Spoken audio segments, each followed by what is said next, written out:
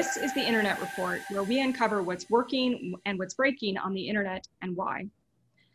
This was an interesting week last week because we had a number of fairly high-profile incidents that impacted not only consumers, but also business users as well. So there was a pretty significant Spotify outage on August 19th, which was Wednesday.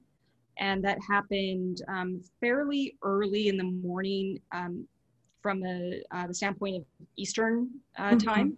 And so there was a lot of users, for example, in the UK that complained about not being able to use the service. Right. And again, the reason we only saw a lot of users in the UK complain was because it was fairly early, but the outage actually was more global in nature. And as observed by some interesting, customers, it looks like there was an expired TLS certificate that, actually resulted in the outage. Yeah, absolutely. And we have a great interview later on in the show with someone who's going to talk around TLS certificates, some trends there, and why we're seeing more outage incidents that are being triggered from those TLS certificates expiring. So that's going to be really interesting. I also thought another interesting thing about this particular event, as you brought up, which is that we saw, for example, if you were to go to Down Detector, you saw that a lot of the complaints were showing the hotspot to be the UK and then maybe a little bit on the East Coast. And that's, again, it's like one of these things that's a little misleading because the outage was really widespread. And it was really just that users were noticing and complaining about the incident in those areas because of the time zone they were in and that they were actually, up and awake during that time. Right. And again, one of the interesting things that we noticed is once we got wind of the outage, and actually after, we started monitoring to a particular domain. And interestingly, we actually did see a certificate renewal the morning of August 19th.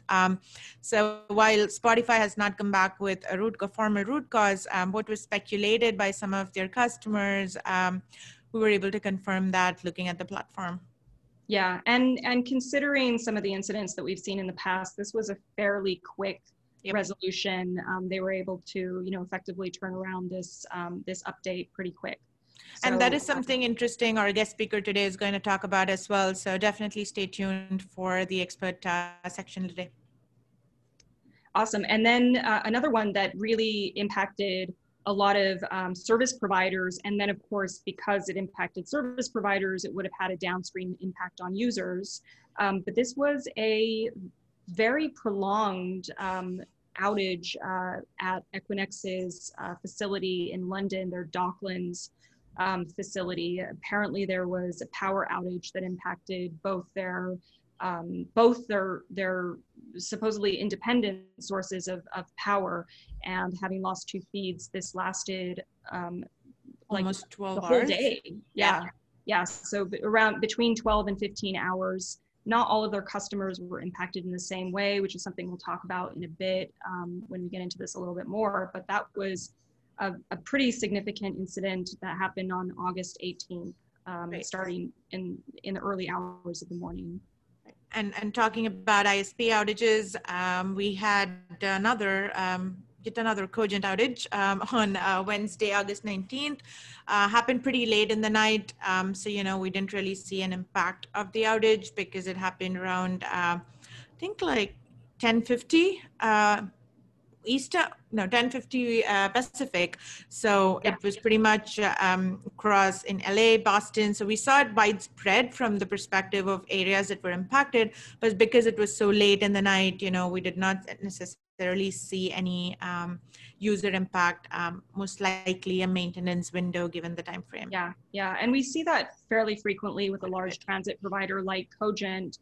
When they make changes to their network and they do have these maintenance events, they will simultaneously impact a lot of different locations that are really distributed. So oftentimes not only the US, but their EMEA infrastructure will be impacted as well. So that was something that we saw here. But just, interesting to know kind of how they do, how they operate effectively, right? And what if you're in the Europe, or if you're in the US, like you can expect kind of a similar time frame in terms of when maintenance is done. Yep.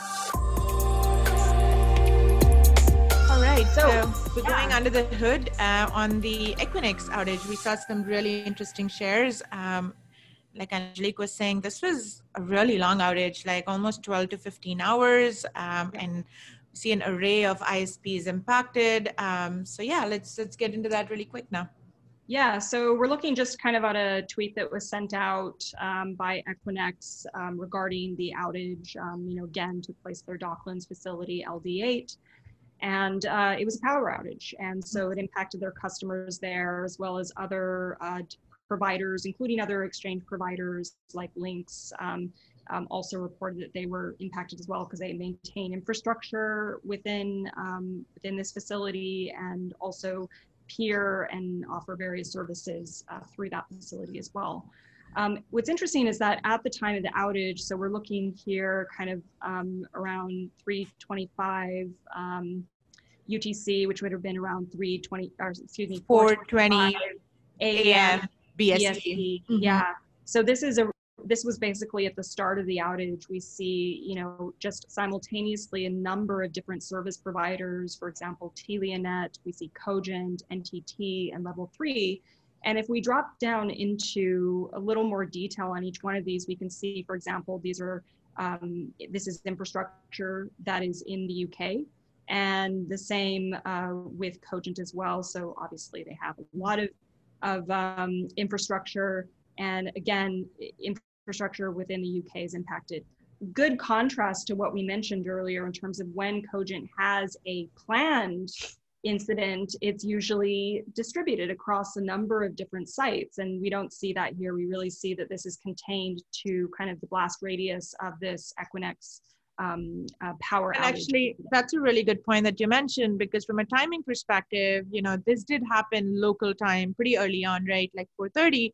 So what one could think that this is a maintenance window, another way to kind of, characterize that and kind of level set is it's not that distributed, right? Yeah, and it's also useful to kind of look at this incident within the context of like, what are their maintenance windows typically look like? When do they typically take place? And this doesn't look like that at all, just based on what we've seen with Cogent in the past. So having that context about even individual providers and what their typical operations look like is really useful. And then looking at NTT, again, UK. What I really like about this snapshot, Angelique, is it shows kind of not just the breadth of the outages, but in one place you can see all the providers that are impacted, right? And that typically happens with like a colo like Equinix, and in a location like London, it's kind of that impact is like really widespread. Absolutely, yeah. And this is just one particular interval of time. We also picked up lots of kind of packet loss and an outage for British Telecom and other service providers as well. So not just the ones we're seeing here. But it's interesting because there were some of the customers of Equinix who reported that they were affected by this outage. It didn't look like every one of their customers was impacted the same way. Some of them lost connectivity to their infrastructure across the board, and then others just some of their racks, for example.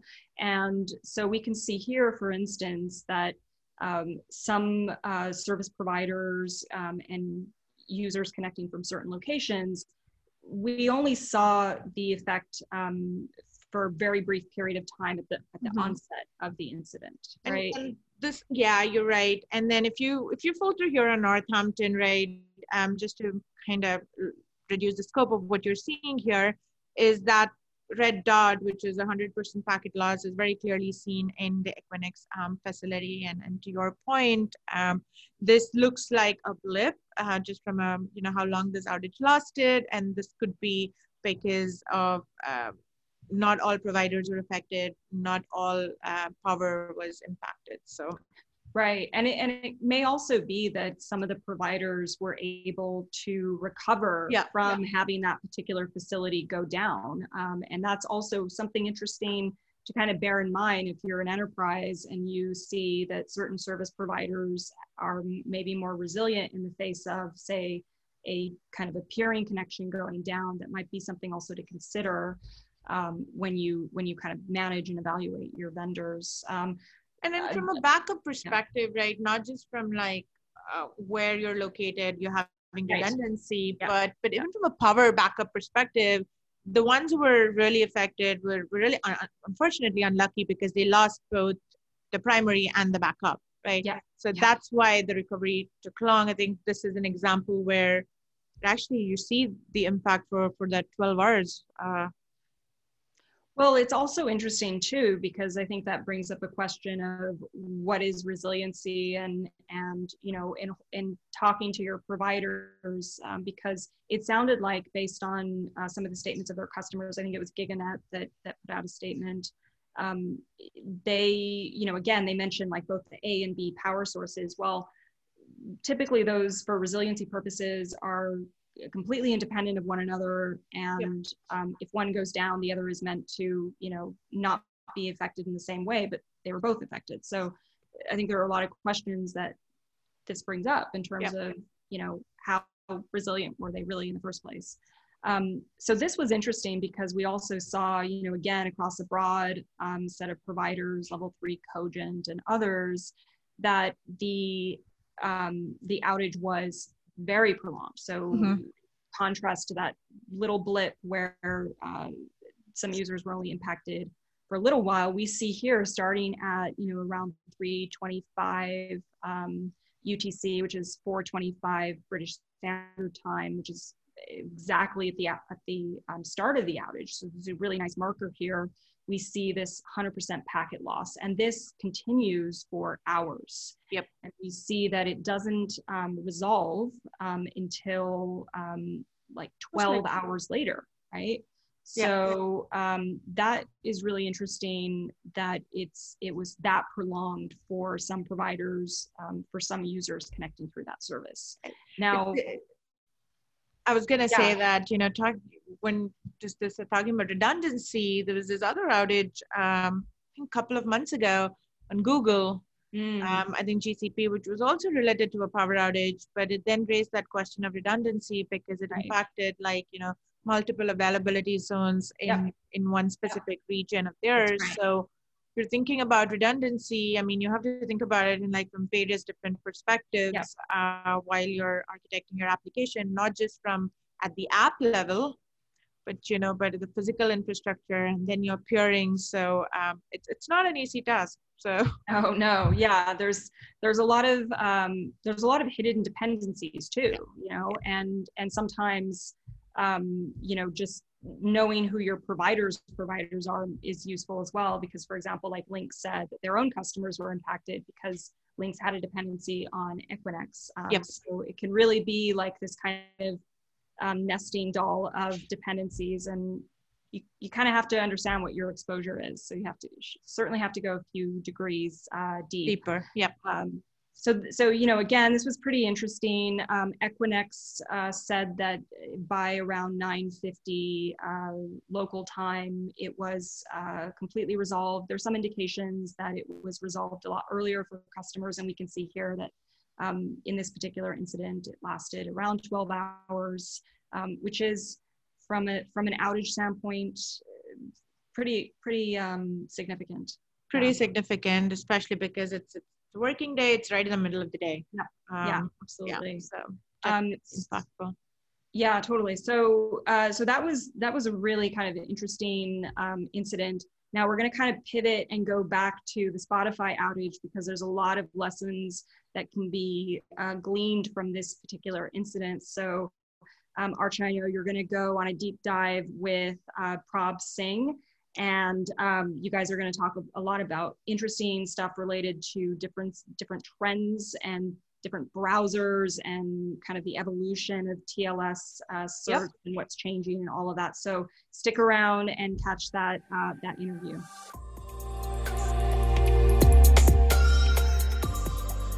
In our expert spotlight section this week, we have Prabhnit Singh, Senior Product Manager at ThousandEyes. Hey, Prab.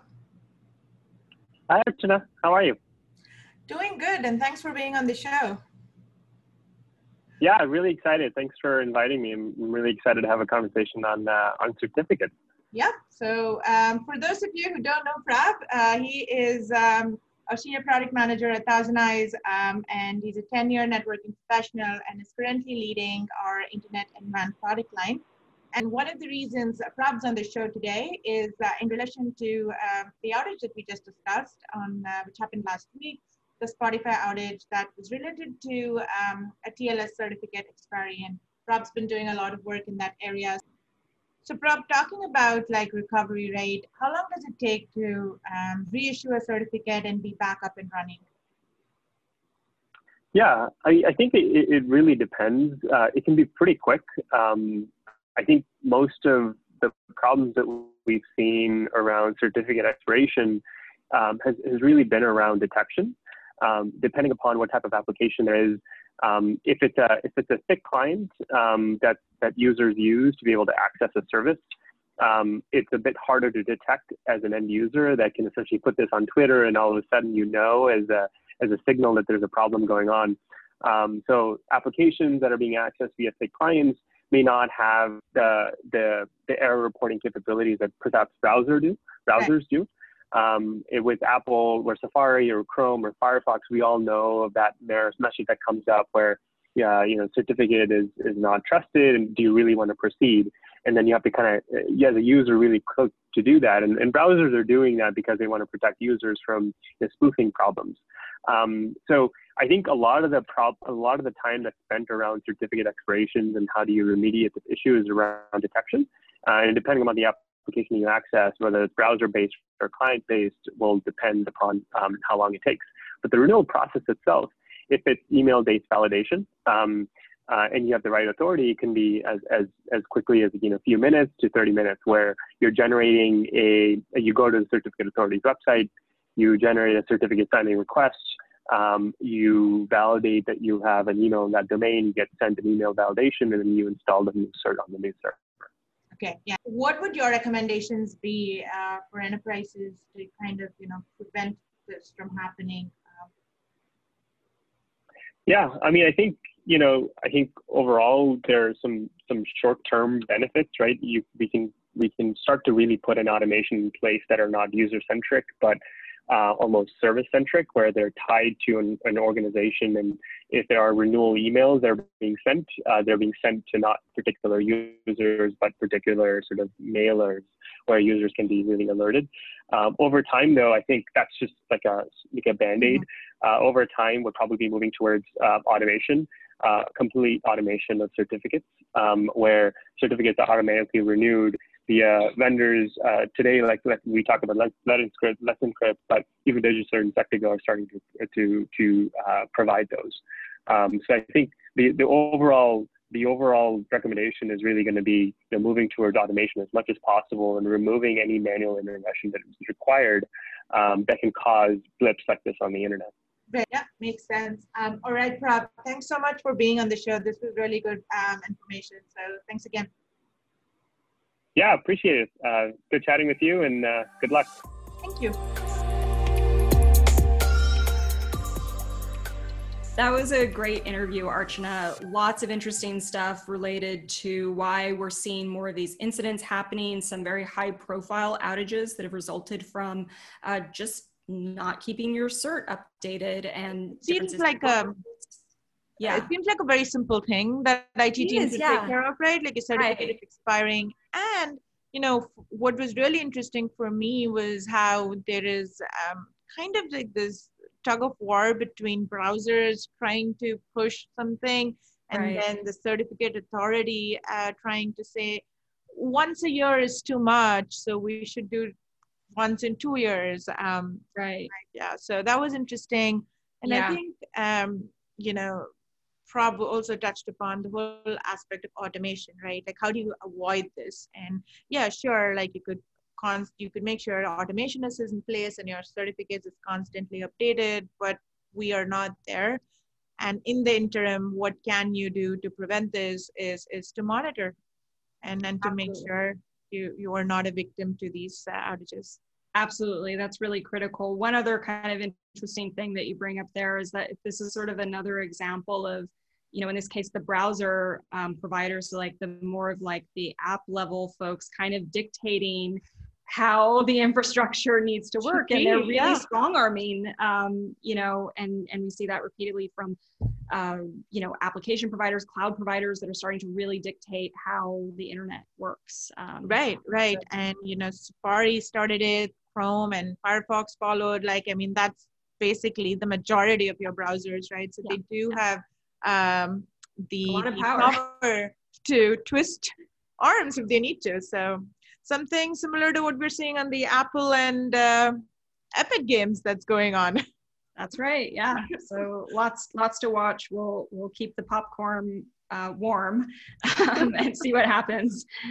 All right. Well, that's all we have time for this week. So don't forget to subscribe. And if you do subscribe, we have a little prize for you.